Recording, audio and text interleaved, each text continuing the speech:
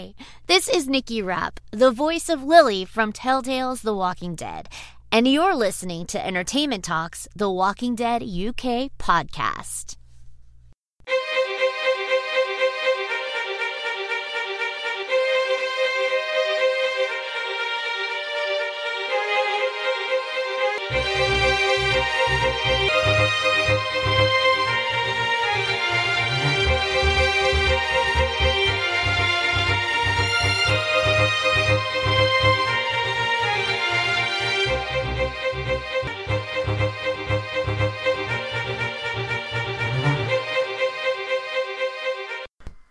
Welcome to the Walking Dead UK podcast. It's Entertainment Talks podcast for The Walking Dead World Beyond on AMC and Amazon. I'm your host Matthew. Joining me today, my co-host is David. How is it going? I'm very well, thanks. Good. This is for season 2, episode 8. We got just 2 episodes left of this series. 208 Returning Point. What did you think of this episode? I like this. It was ratcheting up the tension. You're kind of getting to a point where it's a couple of episodes from the end, so literally anybody can get killed off at any point, I think, right now. I'm beginning to think that there is a good chance that nobody is safe. So, that's kind of, we had some big shootouts, and you kind of assume that probably the Bennett sisters are probably all right, although, as we've said before, killing one of them wouldn't be out of the question.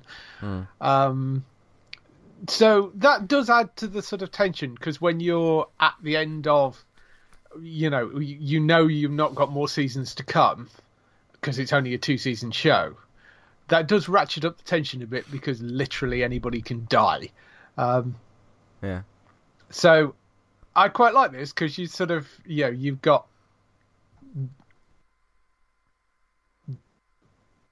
pressure, you've got Jadis going kind of, full tear everything apart kind of mode, and Huck sort of stuck in the middle of it all. So yeah, it's a good sort of lead into the last couple of episodes, I think, this one. Yeah. No, it was a good episode. I thought the dialogue and stuff worked out pretty good. I thought the shootout scenes was quite good. Got me scared for Elton. Made me quite sort of scared for Elton with that particular scene. We'll break that down when we get to it as well. But I thought that was kind of it.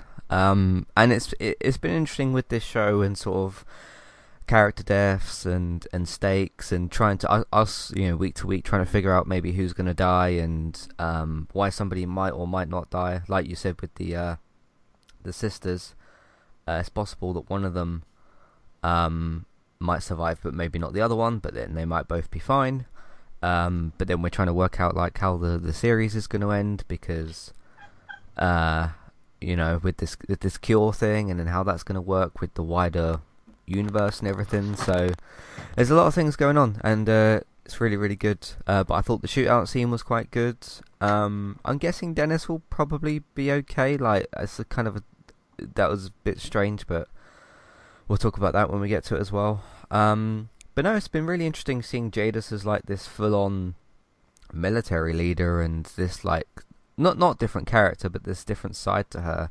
Because she kind of had that same how do I describe it? That same not toughness, but same sort of, like, she had the same type of attitude with her authority before, but it was just like the personality of it was different, I suppose.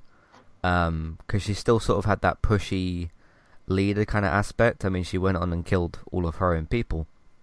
So she's not afraid to. She was never really afraid to do things like she is in this scenario.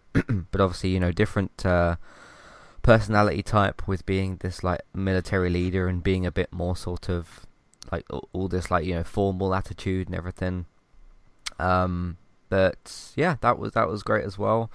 And yeah, I don't know. I keep getting nervous for Huck as well, because just the position that she's in, and you just hope that she can kind of get away and stuff. And it's even interesting with the actress as well. Annette something. I'm not going to try and pronounce her surname, but Annette, which is her first name. Her sort of facial expressions in different scenes, like how she looks at Jadis and how, even like right at the end, you know, when Jadis is talking to her about, you know, we'll just kill them all basically, and Huck sort of like, yeah, cool, good. She's like, yeah, I have to tell you that, otherwise you might kill me. But I can't like completely rebel against you because I might also die and it could be bad for the others. And you can kind of tell that's all going on in her mind. And I don't know, that smile from her at the end of the episode of like, yep, great, cool. It was I liked that. It was pretty good. I think the actress played that fairly well as well. So yeah, good stuff going on. We've only got 2 episodes to go, and we'll see how it all wraps up over the next 2 weeks. So I think that's pretty much it for the pre-talk and everything. Let's get into some housekeeping, and then we will talk about the recap for the episode. See you in a minute. Hi there, and thanks very much for listening. Today I'm here to tell you about our 2 different affiliate links. The first of which is our Amazon affiliate link. That's where you can shop on Amazon.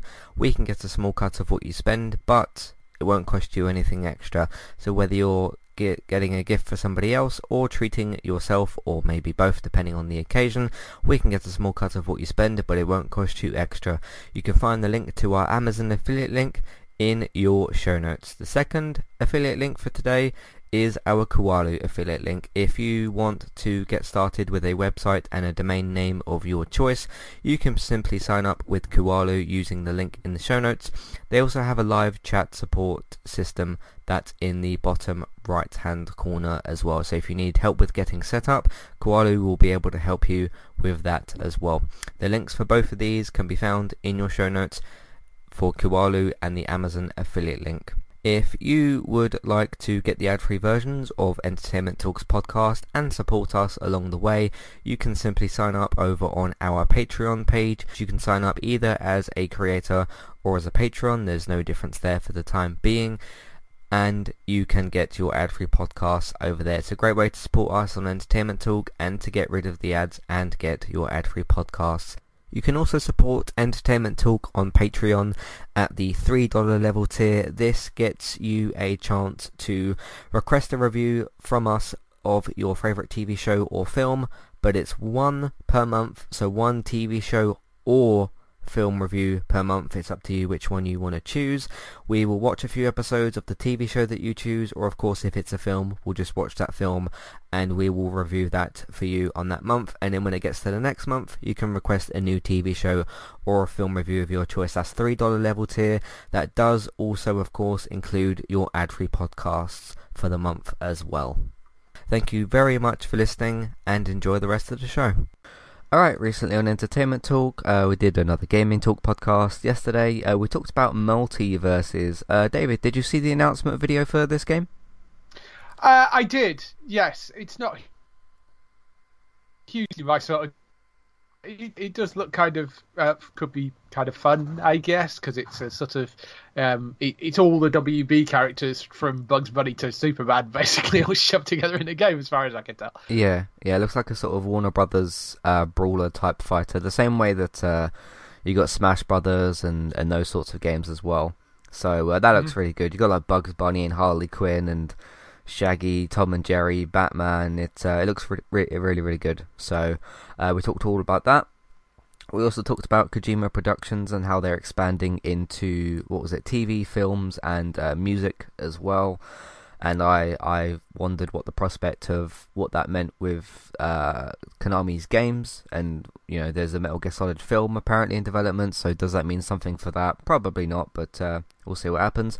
And we talked a little bit about Star Wars as well. There was reports that Star Wars Battlefront 3 had been rejected, or that the pitch for it had been rejected. So we talked about EA's potential future, or dying future, with Star Wars, because they've, it's not really worked out. But we talked about that as well. So that was good. Loads of things happening on the United cast. I'm going to be referencing a lot of episodes. Man United beat Villarreal 2-0 last night. Jadon Sancho scoring his first goal, and a very, very good goal at that. Ronaldo, of course, scoring as well, because that's what Ronaldo does. and it was Michael Carrick's first game in charge. We literally don't know if he's going to be in charge of Sunday's game because we're in the very slow process of finding a new manager, which I'll talk about in a second as well. Speaking of that, on the other episode of the United Cast, Ole Gunnar Solskjaer, the previous manager, was sacked from his job because he wasn't quite doing well enough. Very nice guy and everything, you know, all that good stuff with him, but just wasn't quite doing well enough at his job. And we were scoring, as most of you have probably heard in the recaps, the scores that I've been reading out, you know, 5-0, 2-0, 4-1, all these different scores. It wasn't really working out, so we had to move on. But we don't know who we're moving on to yet, apart from Carrick, who's just a temporary solution. So yeah, it's a bit of like a weird limbo state. It's sort of like we've moved on from one manager, but we don't know who the new one's going to be yet. So yeah, we'll see how that all works out. We do play Chelsea next on Sunday, and that's going to be very difficult because Chelsea are a very good team. So we'll see how that goes. Did a must-play review for Metroid Dread, which is the newest Metroid game in that series on the Nintendo Switch. I really liked it, gave it a must-play rating, and didn't go into spoilers, just mainly talked about the gameplay and everything like that, but that was very, very good to play as well. Speaking of some of the other results, there's the 4-1 game away to Watford that we lost. That was Solskjaer's last game, because of course you can't really get away with losing 4-1 to Watford. So there was that. Over on the other gaming side of things, I did a podcast called Battlefield 2042 is a Disaster. It's launched now. It came out on the 19th, which I think was last week Friday, and to put it lightly, it's a very, very, very bad video game. It absolutely needed more time in development, which was what I'd noticed or said should have happened about a month ago, but no, EA decided to launch it, and basically, long story short, everybody that plays it hates it, or most of there's about 98% of the fan base or the players that have played it, and they really don't like it. And I talked about my first-person shooter gaming experience, and when I played the beta and all that kind of thing. And funny thing was, a few days after I posted that episode, I went and watched a guy called Yongyi, his video on Battlefield, and the game is even worse than I thought it was. So yeah, I talked about all the mess of that and everything. What else have we got? Did a podcast which you gave me some information for, David, when you sent me that email. It was about Cristiano Ronaldo and kind of football numbers and social media numbers and that sort of thing. I thought it'd be interesting to cover that as well, to cover sort of like the PR numbers side of things, to look at sort of how the Glazers would look at the club, and you know, going over sort of Instagram numbers, YouTube numbers, Twitter numbers, and of course Ronaldo signs. Everybody goes and buys loads of shirts and makes the club hundreds of millions of pounds or whatever, and just kind of the Glazers' side of that type of process, because they wouldn't have been thinking that Ronaldo's a good striker. They would think Ronaldo's going to make us lots of money, which is what ended up happening. So yeah, thank you for giving me that email and everything. That was great. No worries. Cool. Over on Discovering Star Trek, if you're wondering where our podcast is, or my podcast is for the season 4 episode 1, it's not happening. Not at the moment anyway. That episode I published on the 17th was all about the fact that roughly 2 days after that, the 4th season isn't hitting Netflix. It still isn't, and in fact the first 3 seasons are taken off of Netflix. So I talked about all of that, talked about my podcast plans, because we're supposed to be getting Paramount Plus, which is going to be the service it's going to be on. Supposed to be getting that at some point early next year, and then obviously we'll get the 4 seasons with that. So I talked about all of that's going on as well. And one last thing, last week on Gaming Talk as well, we talked about the Game Awards, what had been nominated and everything like that. Call of Duty Vanguard, there was some controversy with a part of the game. And Spider-Man is also joining the Avengers game as well, which is happening on the 30th, I think. So that's what we've been doing recently on entertainmenttalk.org. You can find us as well on your favourite podcast platform. So let's get into 208 Returning Point. So a bit of a cold open. Indira talks to Elizabeth, and the cold open scene establishes kind of their relationship, the beginning of a much happier situation and relationship. And this is the part that I had to kind of write down. And there's this big ball thing that they're working on, and it's a globe. Big globe thing, yeah. Yes. But it was like half finished and stuff. The part that I found the funniest about this scene, I didn't actually laugh, I just found it kind of interesting, is you look at like the state that this thing's in. Obviously, they show that they're still working on it and everything. And the way that Elizabeth turns around and she's like, "This is our future," and it's like this half-built kind of thing. I just thought that was interesting. But yeah, it establishes the earlier and healthier and better relationship between Indira and Elizabeth. And it was a good little scene. It was a nice, quick sort of scene. We didn't need like loads and loads of it. Some shows would have done a whole episode on this particular thing, but yeah, it was an okay way to start off the episode before all the action kind of kicked off. What do you think of seeing this earlier and much nicer situation between these two? Yeah, it's sort of interesting because I mean we don't know exactly where Elizabeth has gone in the current timeline, and it does. It sort of. I wonder what they're doing with Elizabeth, because it seems like a sort of odd thing to have had, been setting up this as being sort of essentially Elizabeth being the major kind of bad guy for most of season 1 and season 2, essentially, and then they suddenly bring Jadis in. So it's sort of. I wonder where they're kind of going with it, because you do kind of wonder the events of this episode, had Elizabeth being there, they probably would have played out quite differently, and this sort of highlights the relationship between Indira and Elizabeth, and had Elizabeth being the one in control when the Bennets tried to escape, probably would have handled going to Indira's place rather differently, and it wouldn't have been a shoot to kill order, it would have been a sort of go and arrest them or something. But I sort of I want to know, what are we going to see Elizabeth again? Is she going to sort of come back in and maybe sort of take down Jadis because she's gone too far, or are we I'm really interested to see what actually happens there, because it does seem odd that they sort of removed her from the story entirely like 2 episodes ago, and she's like, oh, she's off having a meeting with somebody, and then we haven't seen her again. Just seems a little bit weird. So I do wonder what they're planning with that, but this sort of cold open goes to show the sort of closeness of the relationship between the two of them, and the fact that they were, Indira's community were just this sort of little artistic community, and yeah, I mean, as I say, I don't know how unfinished that bull thing was. I think it was just sort of a modern art sculpture of the globe. So it was going to have holes in it and stuff. It wasn't supposed to be like a solid globe. It had like bits cut out of it to represent continents and stuff. So. Weird.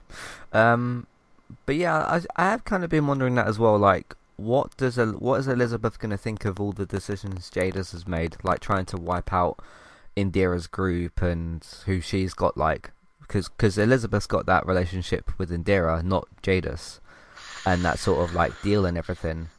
So it's and the fact that she's like done an order to kill thing, and there's been a full on almost like there's a war brewing now, and Huck has killed the what was it, Indira's husband, I think, which we'll talk about later as well. Yeah.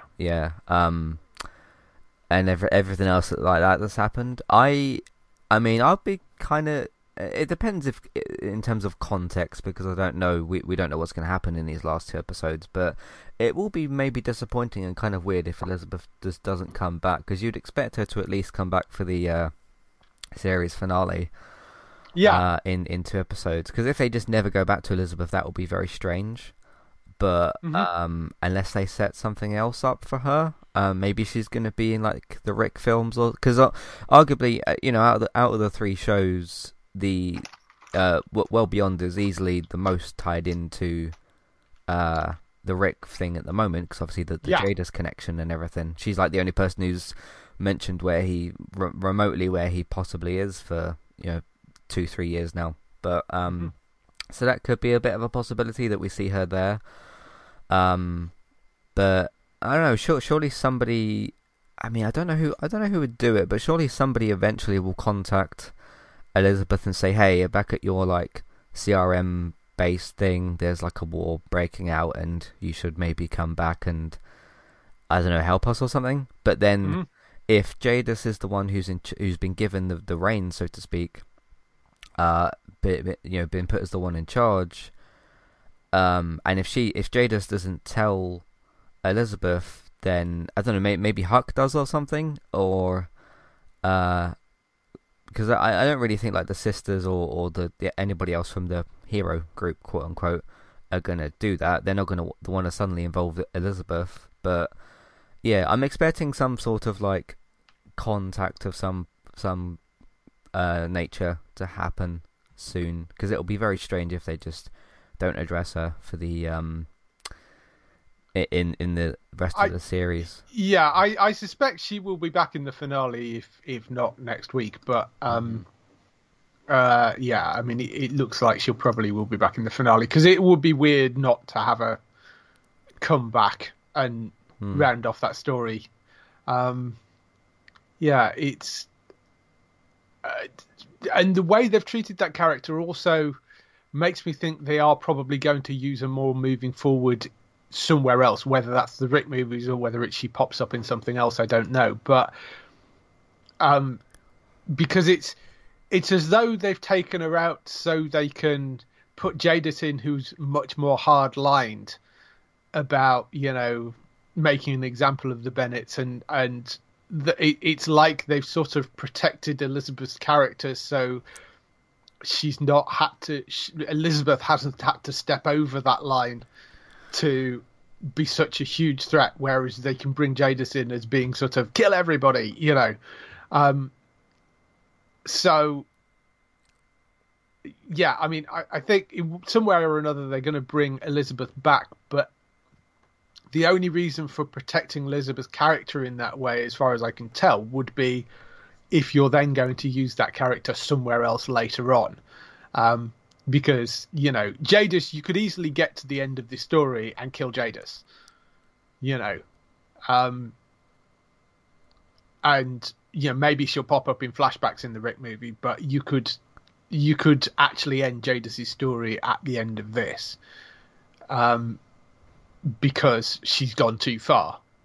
I mean, arguably, Elizabeth committed mass genocide as well. So, but there are other things going on. I mean, there's the sort of "I was only under orders" argument, which isn't great. But I mean, so it's just a really odd decision the way that they decided to switch those characters out, because it seems to have been sort of to put in Jadis, who is far more hard-lined, like with the immediate situation anyway.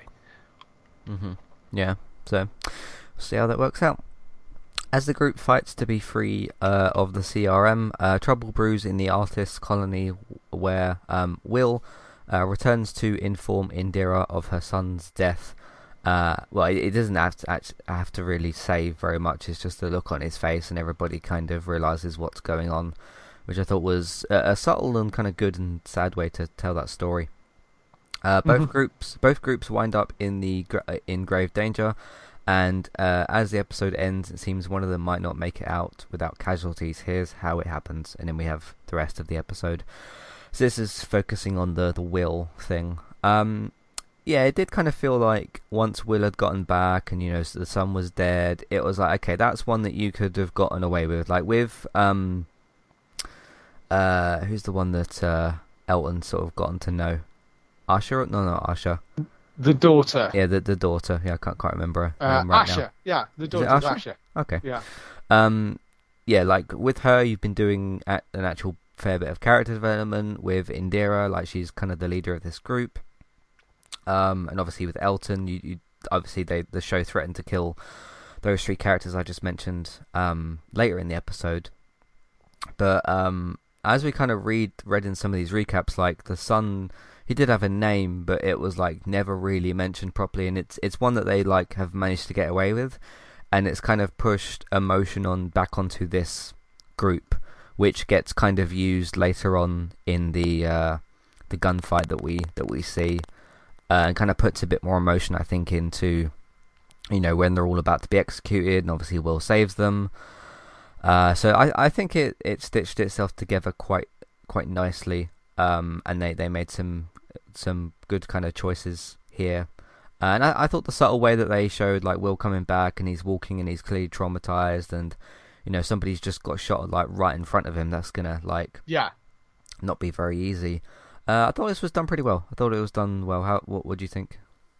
Yeah, I thought they did a nice job in the way that they shot it without him sort of having to actively, you know, saying he's dead or anything. I thought that was quite good. He was called Dev, by the way, the son. Dev, right.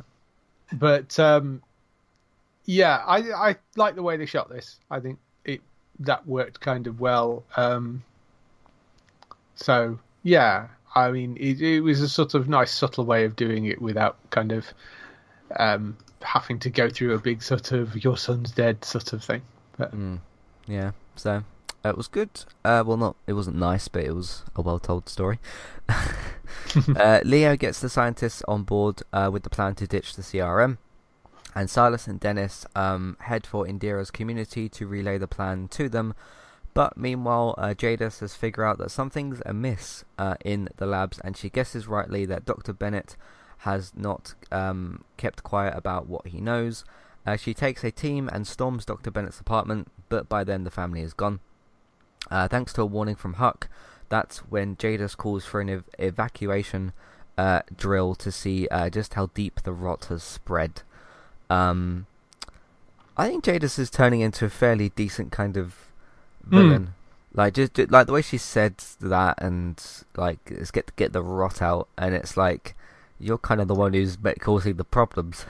But obviously, you know, villains don't sometimes realise that they're the ones that are causing the issues, as opposed to the heroes who are trying to do the right thing. This was all quite good. You know, he has to get out of his apartment and everything, and the discussion with, because I think, Dr. Bennett is all saying about, like, no, we have to just, like, actually get out, and the scientists initially are kind of not sure about the plan and everything. But this is the start of the setup of all of it. But what do you think of this sort of first part of this plan, and getting everybody to ditch the scientists to ditch the CRM? Yeah, I thought this was nicely put together. I think it's quite clever thinking from Jadis of sort of going, okay, we'll do an evacuation drill and then see what people do, you know, as a way of sort of flushing out, and she said, how deep the rot has spread, because if people aren't going to where they're supposed to be or aren't where they're supposed to be when the evacuation happens, she can tell from that who is potentially conspiring and not following orders and all that sort of stuff. So I thought that was quite clever of her, and she has turned into quite a decent, you know, central villain. As I say, the only thing that I find weird is the fact that they've switched her for Elizabeth, and I'm not entirely sure the reasoning for doing that. You could have had Elizabeth doing all this, and have, you know, I mean, we know she's committed genocide. You could have had her turn the corner into being sort of, you know, out and out evil. And I don't get the reason for switching those characters around unless you're saving Elizabeth for something later on. It seems a bit weird why they've done that. But yeah, I mean, I think this is good from Jadis. It works reasonably well, and it's sort of an interesting idea. And we got the sort of scientists on board, which is, I think, what we talked about last week about them basically, you know, taking all the research, getting out, and starting somewhere new. So even if they could, I mean, I don't know how they would actually take down the CRM at this point, because they are kind of out. But you know, I can't see them getting necessarily to the civilian government in 2 episodes, given that they said they were so far away. So, I still don't quite know where they're gonna end with this. Because because you've only got 2 episodes to go. So yeah, how are you feeling about because there was no like cure stuff mentioned in this episode, and we've only got 2 episodes left now, which is weird that we've now suddenly, like, we had like half the season left, now we've got 2 because obviously time flies, unfortunately. Do you think there's a I mean, they can't really just drop that storyline, but I suppose this was more of like an action-focused episode, wasn't it? Like the characters trying to get away from rooms and then like a full-on gunfight and that sort of thing. But there's actually a fair bit to do in the next 2 episodes. So unless they're going to do a couple of longer episodes, like maybe the finale will be like an hour or something, or unless I'm thinking that there's more left than what there actually is, or I don't know. No, I mean, I think the scientists, the way we've got to now, the scientists have basically taken all the research and wiped all the copies from the CRM. So it all rests really on what happens with those scientists. I mean, if a bunch of them get wiped out, then that's one solution to the issue with any potential cure, or I mean, not that there actually was a cure. There was, a lot of the stuff they were doing seemed to be things to do with being able to slow the spread of walkers. Because the stuff with the fungal infections and stuff wasn't to cure. It was a way of killing off the walkers quicker. Oh no, I just called it a cure. That's just the easier thing to do, I suppose. But I get what you mean. I don't know. We'll see. I have to obviously see over the next 2 weeks, but maybe we'll get like a couple of, because I think this episode was like 41 minutes, so maybe we'll get like a 50-minute episode, then an hour. You have to imagine the finale is going to be a little bit longer. Plus, if it's the finale, AMC will want to get more advertising revenue out of it, and if you make the episode an hour long, you can then go for a 90-minute time slot as opposed to an hour time slot.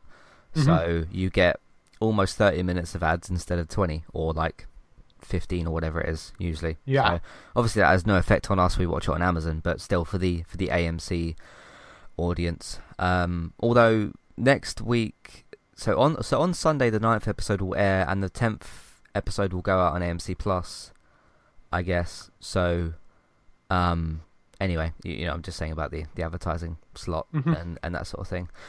Plus they tend to do that with like like premieres, mid-season finales, mid-season premieres, make them a little bit longer sometimes, because they're more sort of like the episodes that people tune in a bit more for.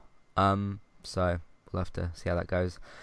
With the plan started early, Iris heads to the rendezvous point while Hope goes to get Mason.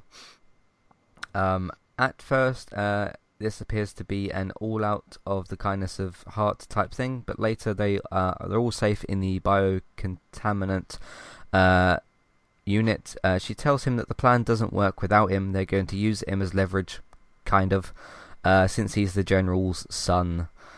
So this is like them starting the plan, and they kind of lock themselves in this room and everything, which later gets they set off an explosion.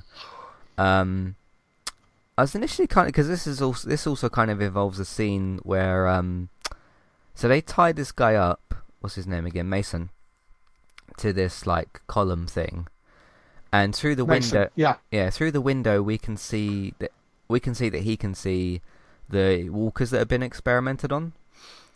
I was like, oh, that's interesting. I didn't realise that was where that, because I don't really know the geography of this building, like where everything is and that sort of thing. Obviously, we knew that what's the name from last episode? Her office obviously was just outside the thing where they've been doing these experiments. But I just didn't quite realise that room was like through that window, or he could see them through that window. It's kind of like, it's interesting the way that Hope is sort of like not threatening him, but I don't know, she says something about like if the glass breaks and that kind of thing, almost kind of like trying to threaten him. But they're not in there for like that long anyway, so that was another bit of a setup. But what do you think of what they are doing with Mason here? Well, kind of makes sense. I mean, it sounds like Hope didn't really want to do this, but we knew that Mason was going to come back in one way or another, because the reveal last week of the fact that he's the son of a general, so we knew that he was going to end up coming back in some way. Um, just I didn't necessarily expect it to be exactly like this, but that I think that sort of makes sense because although given Jadis, you do wonder whether she'd actually care, because her logic. I mean, yes, he is the son of a general, but would her need to be able to get the Bennets outweigh the possible negative consequences for her of getting the son killed? If you see what I mean, Yeah. I mean, she did order in Indira's execution in this episode, so I know that's not quite as high as like this general guy or whatever, but I guess that kind of showed us that she's willing to just do whatever. Yeah. And I think we're about to see her kind of like completely go off the rails. Obviously, she's kind of basically said like, let's just kill all of them, including like the scientists and the Bennets who are part of this whole, because that goes all the way back to like Hope being the asset and Elizabeth getting her to come in and help with this yeast thing or whatever it is. And that's obviously a massive deal. So if she's willing to kind of, I mean, she's willing to kind of kill anybody at this point, apart from maybe like Huck, who's working with her. But I mean, I think she'd probably be prepared to either. I mean, certainly, I think if it became obvious that Huck was out and out working against them. Yeah, I don't think Huck's safe either, despite the fact of being, daughter of the of Kubrick. I mean, I'm not sure what the ranking system is. I'm assuming Kubrick ranks higher than Jadis, but I thought it would have been the general, then Elizabeth, then Jadis, and then everybody else. Yeah, well, probably Huck after that. Yeah, so I don't know. It's interesting to we don't know exactly, but Jadis's role is kind of interesting because she is kind of military police, and in some of those sort of structures, Jadis is possibly has, although there are people ranking above her because of the role that she has as a sort of military police person, that maybe gives her some authority over the other people as well. Because, I mean, we know she kind of has authority over Huck, despite the fact that Huck was the one that sort of trained her when she first came in. So one sort of seems to have, surpassed the other. So, yeah, it's a sort of interesting one. Yeah.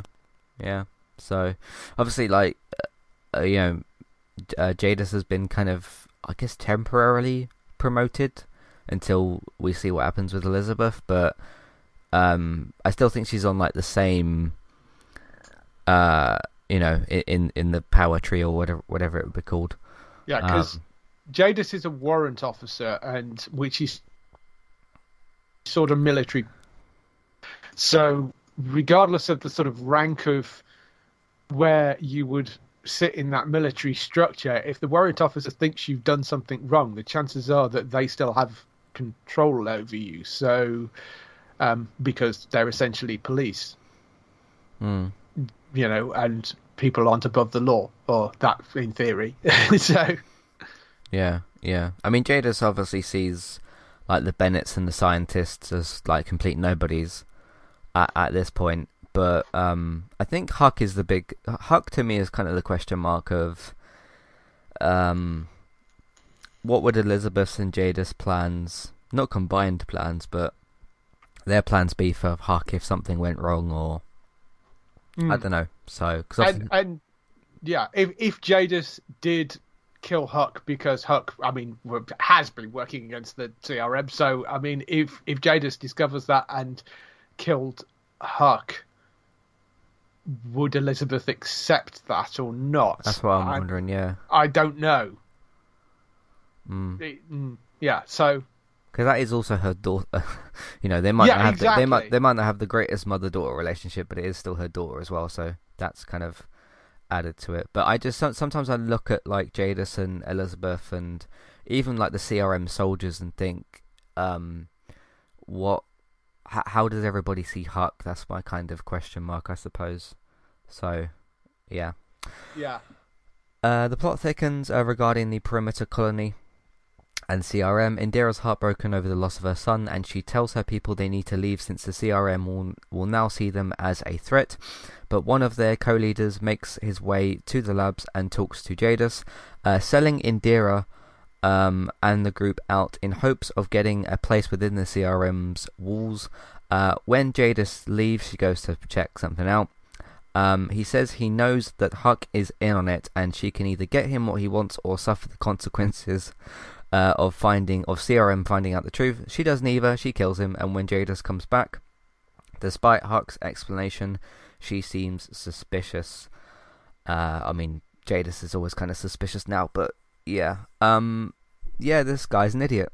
No, that guy was an idiot. I mean, that's never going to go over well, because you've basically proved that you can't be trusted by turning on your own people. So, you know, I mean,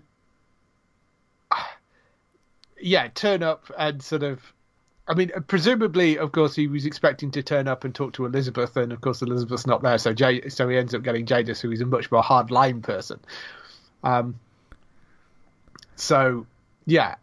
then trying to sort of blackmail Huck was never going to end well.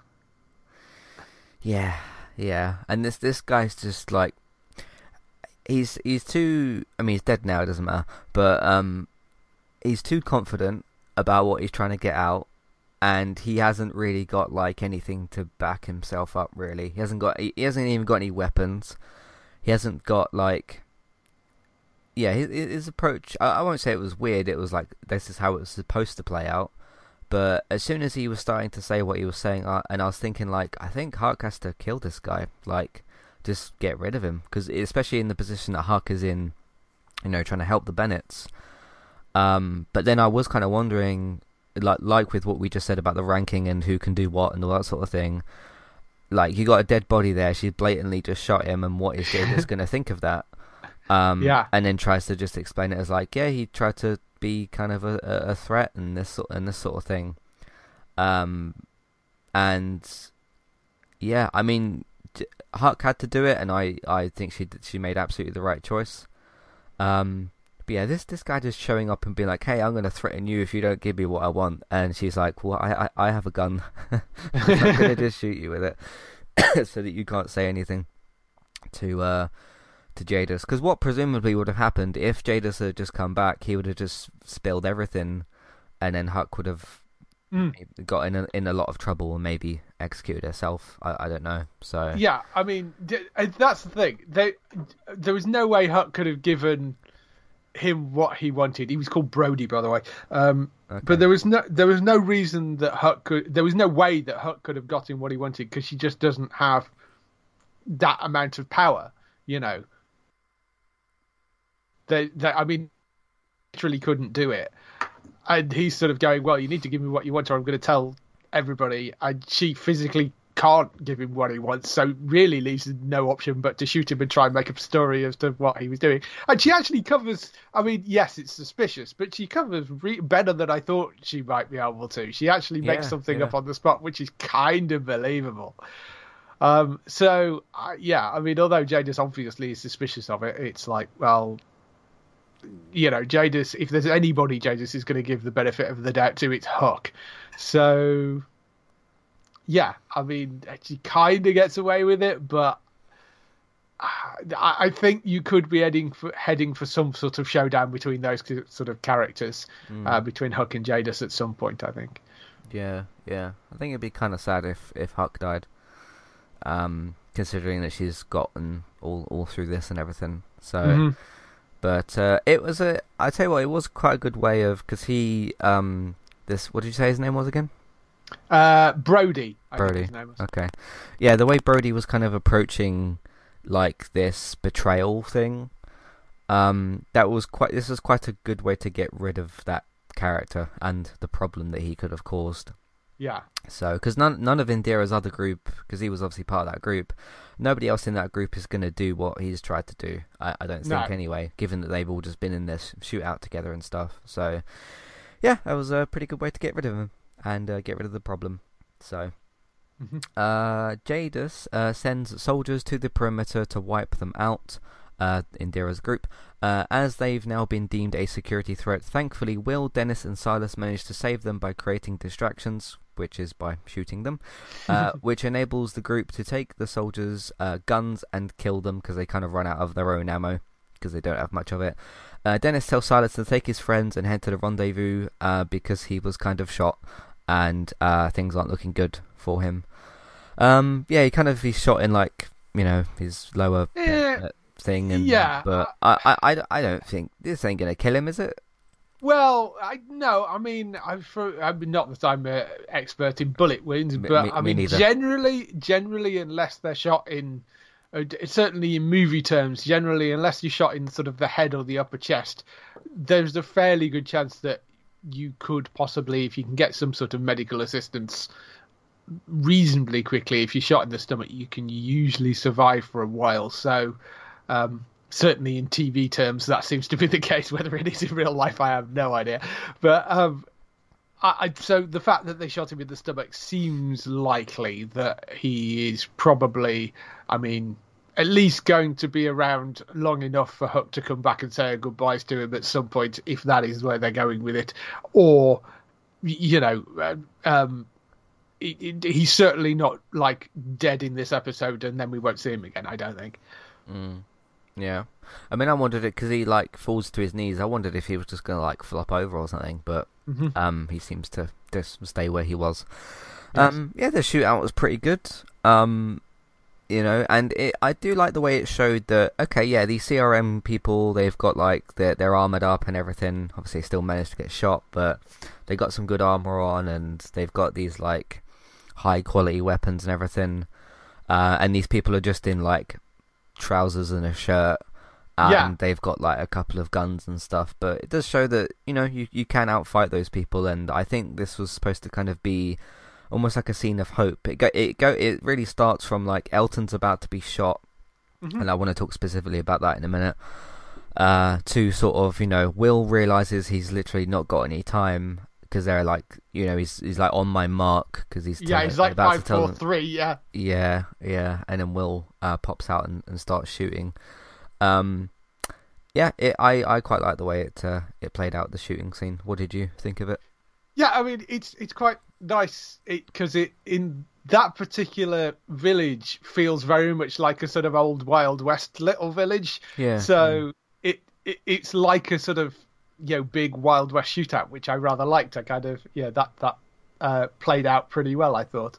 And it proves, although they are heavily armored, the CRM, and reasonably well trained, they're not impossible to beat in that sort of situation if you've got some numbers.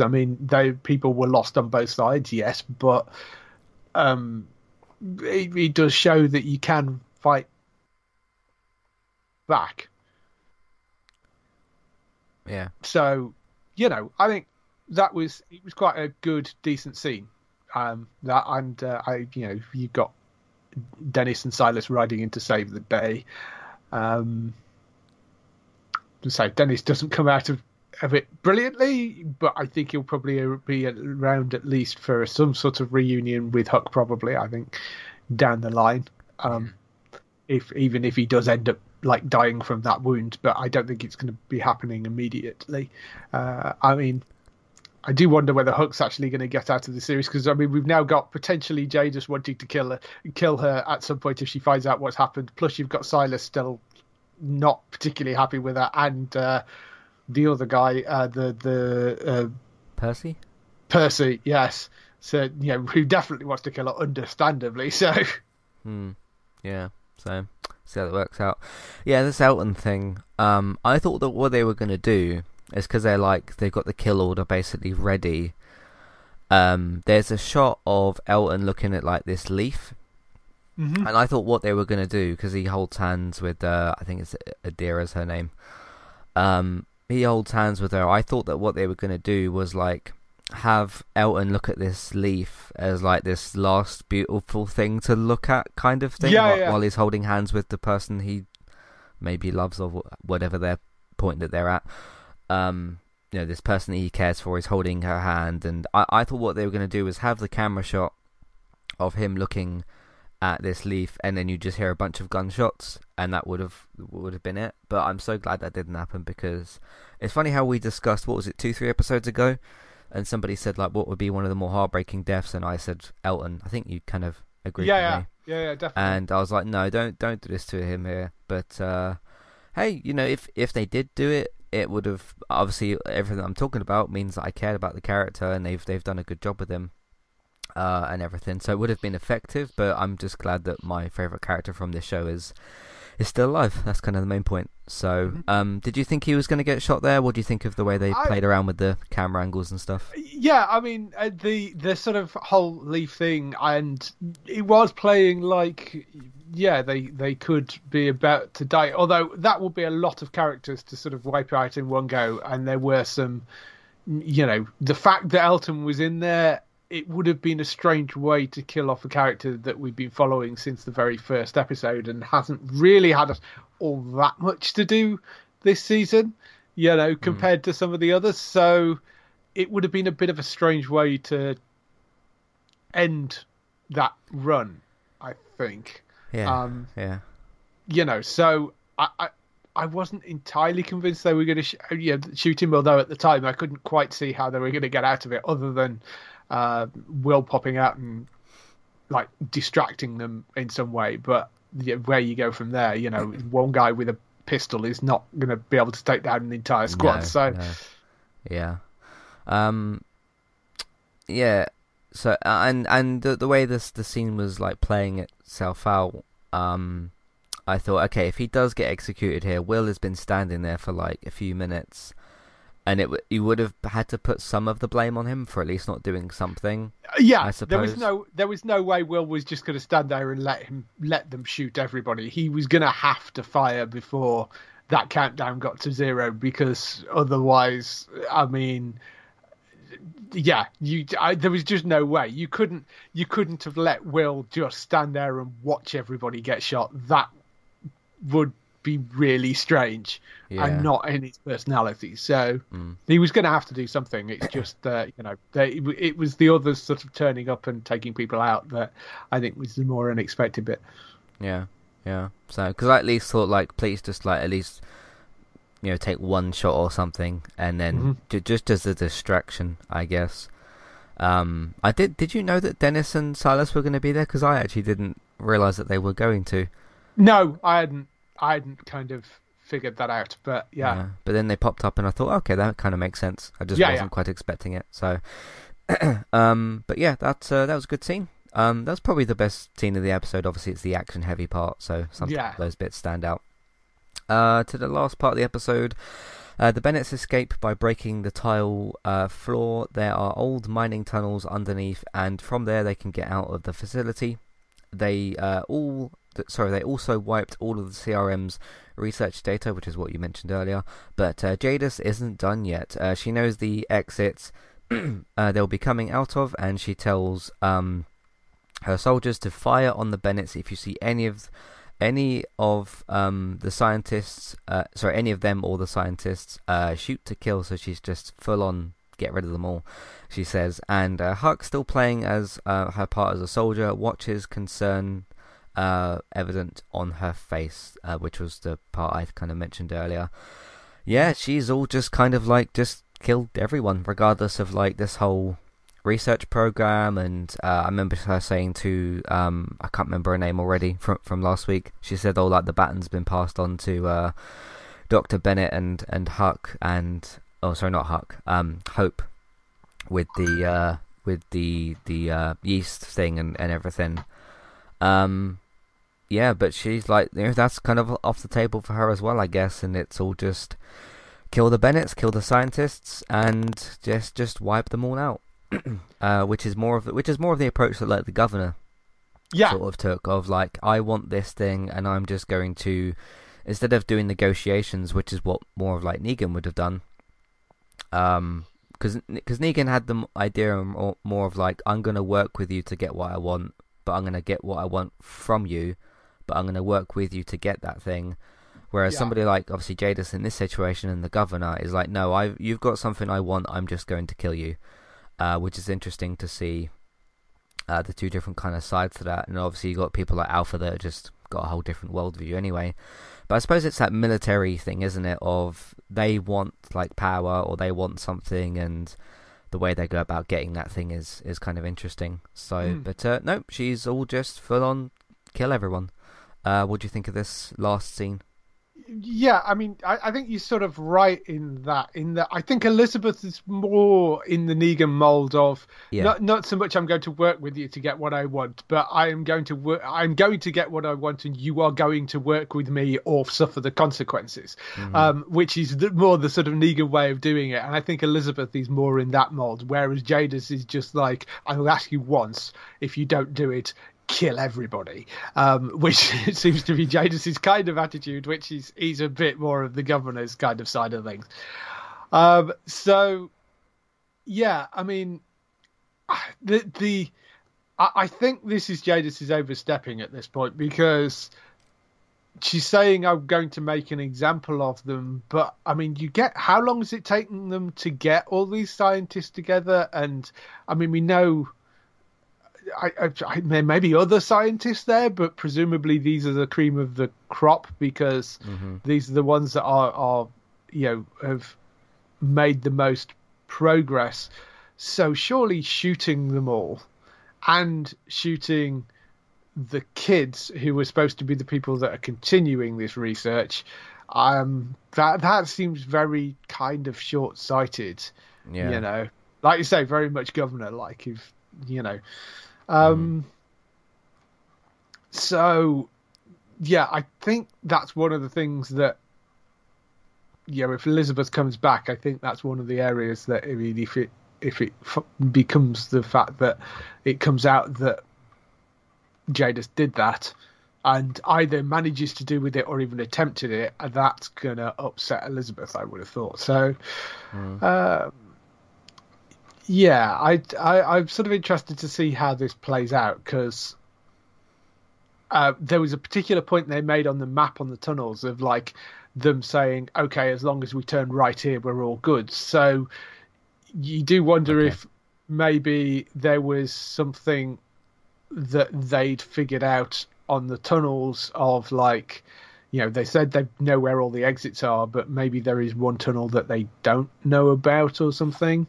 I don't know, because there was a specific point made of like, as long as we turn left here or right here or whatever, as long as we turn down this tunnel, we'll be okay. So I don't know, maybe there is an exit that they assume that they don't know about. I'm not sure, but so I'm sort of interested to see where this kind of ends up, because I mean, as part of this escape plan, you've got to assume that once they knew that they were planning ahead. They knew that the lockdown was going to shut them in that room and give them the time to. They knew to blow up the doorway when it opened and collapse the tunnel behind them so people couldn't follow. So you've got to assume that they know that Jadis's people and the CRM are going to be at the exits. So you kind of got to assume that they have thought of that and they know a way out. Yeah. So we'll see. I'm wondering, like, Elizabeth comes back, and obviously this is more the hypothetical. Let's say Elizabeth comes back and she's like, where is everybody? And Jadis is like, I killed all of your scientists, I killed all of the Bennetts, and like, that's good. That can't go down well, surely. No, I mean, even if there was arguably justifiable reason for doing it in her head of, well, they were all traitors, and from the CRM's point of view, they are traitors to the CRM. I mean, the CRM's a terrible organisation, but yes, they are. So from their side of things, yes, they are traitors. But they're also incredibly valuable to the CRM as well. So just kill everybody is probably not the way that Elizabeth would have gone with it. I don't think. No, because she wants them to work on the yeast thing. So yeah, that's the end of the episode. I think the look on Huck's face at the end is very telling and very interesting. Of just yeah, sure, kind of thing. So I hope that she's going to be okay, and I guess we'll find out in 2 weeks' time, or maybe next week. Who knows? So that's the end of the episode. We got a little bit of feedback to get into. If you'd like to write in with your thoughts, feelings, questions, comments, who do you think is going to live? Who do you think is going to die? Of course, if you've seen the AMC Plus episode, don't tell us. Just wait until obviously we've seen the episodes. For all of that, you can write in Matthew at entertainmenttalk.org, Twitter eTalkUK as a contact page and information in your show notes. You can also, if you're looking on the website version of this podcast, you can scroll down a little bit. You'll see a big email box. You put in your email and your message in there. You press send. That's how a few of you do actually write in, so that's good. You can also copy the email name or just click on it and you can use it that way as well. Ben says, Ben says, listening to Matt talk about guns, iron sights, and distance for shooting things, because I was talking about that with the killing at the end of the last episode. It got me thinking about military weapons and just wanted to ask where Matt had learnt about that before. Keep up the good work. We will try to keep up the good work. It's what we try to do here. Yeah, some of you are probably going to laugh at what I'm going to say, but I have been playing COD or Call of Duty on and off for about 10 years. Yes. And they do use real weapons in the game. Yes, it's a bit more, less realistic and obviously more video gamey, but the main points that I was making is about guns and iron sights, and one of the key points to that is all of the Call of Duty games, at least all the ones I remember, are all first person. So, and like when you go to edit your weapons in the game, and you pick like a certain iron sight, or you can have a thermal scope, or you can use a red dot sight, or there's like 6 different versions of red dot sights, because there's like reflex sights, there is holographic sights, there's mini red dot sights. Obviously that's up to what you want to choose for the game.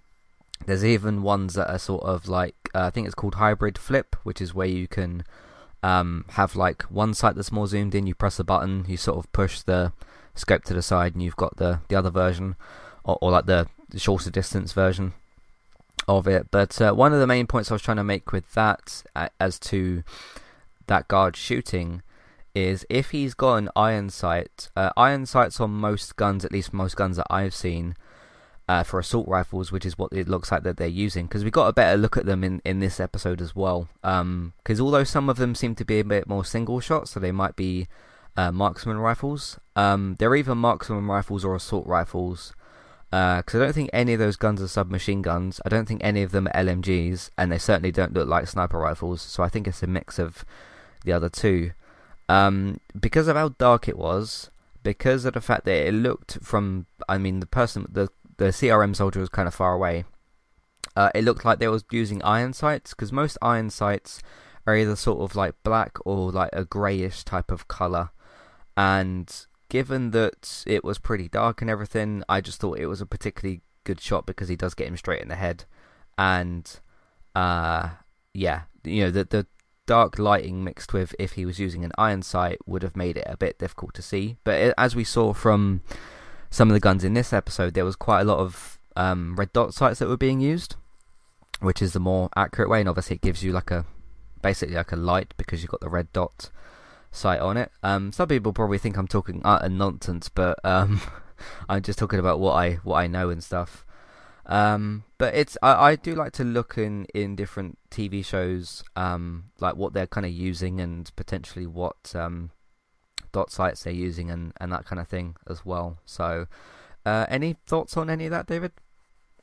Not really, because you know me, I don't really play shooters at all, so yeah, not really much I can add to that. I've played a few bits and pieces, and I sort of understand the basics of it, but yes, no, not really.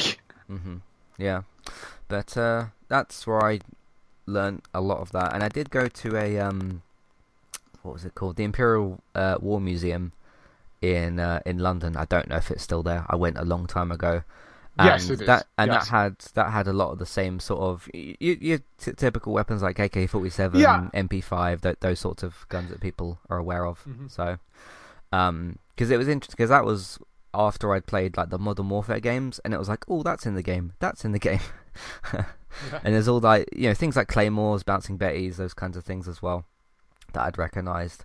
But if you're going to make an authentic kind of war shooter, you do need a team that's going to kind of research a good amount of that, so your guns are at least realistic to what you're using, I suppose. So yeah, but I like looking at all that kind of stuff, so that's cool. Sam says, I mostly listen to the Walking Dead podcast and your Man United podcast. Thank you very much. Which Well Beyond character would make a good coach or manager? Well, I don't know in terms of like tactical knowledge, because all these people are like military kind of people. Jadis, as it turns out, might not be a good fit because she might kill you if you miss the goal. It would be good. It would be kind of more balanced. Because you need, even like a football manager situation, you need somebody who's kind of tough, like who isn't going to like take nonsense from the players, but one who's not going to be like ridiculously harsh, like a Jose Mourinho kind of person. So probably Elizabeth and Jadis wouldn't be suitable for that. Maybe somebody like a Dr. Bennett. He's kind of like balanced, isn't he? I suppose. Any thoughts on that, David? Anybody who'd be kind of a good, I suppose there's like a good leader for that type of thing? Well, Negan.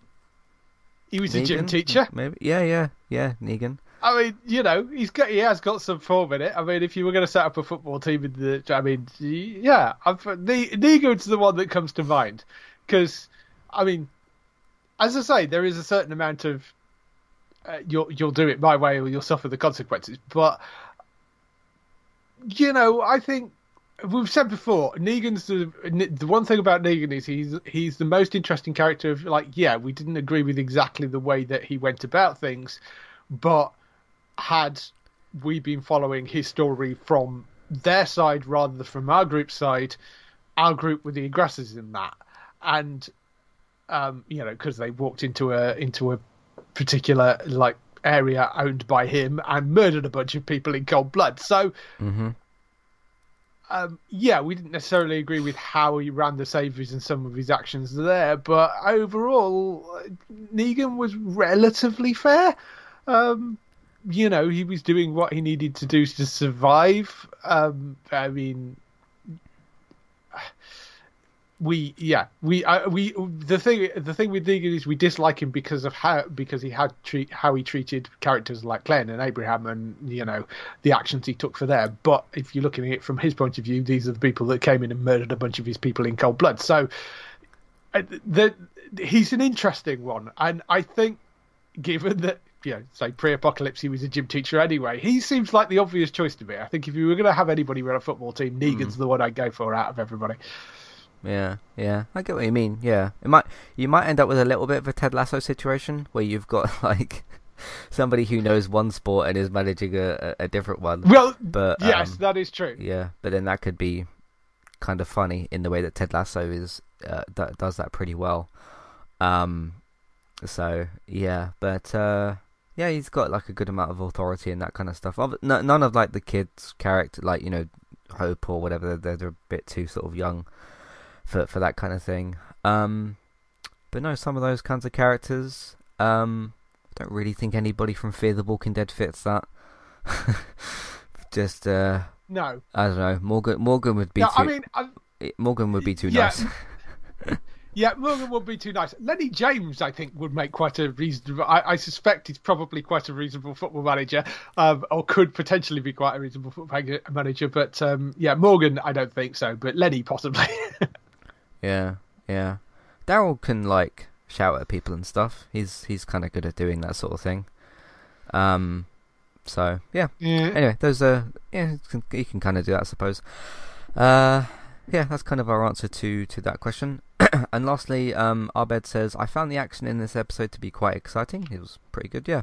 And I'm looking forward to seeing the CRM versus the group, which has sort of already started. do you think Jadis makes it out of the series alive? I think that depends on.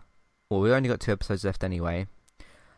If/when Elizabeth comes back, and what Elizabeth thinks of Jadis's plan to essentially kill everybody, and what Elizabeth decides to do about that, or if maybe somebody else will just kill Jadis anyway. Maybe Huck. Do you think Huck could maybe kill Jadis? Is that possible? It's possible. Yeah. I was kind of thinking like, the end of the episode we get that look from her, and I was kind of thinking, I wonder if she could like kill Jadis in some sort of room quietly, and then just attempt to sort of run away. Like when there's not many guards around, and sort of because it's a pretty big place, like, and she obviously knows the building. I wondered if she could maybe get away with doing something like that. Like she catches Jadis out, she strangles her silently, and she like sneaks off, possibly. Mm-hmm. Do you think she could maybe do that? Yeah, I mean, I don't know. I think there is a fair possibility that you could see this as the end of Jadis' story. That doesn't mean that she won't show up in the Rick films, because I think they'll be done partly in flashback as well. Because you need to fill, because you need to sort of fill in the gap in between. So you could easily kill her off here, and still have her appear in the Rick films. But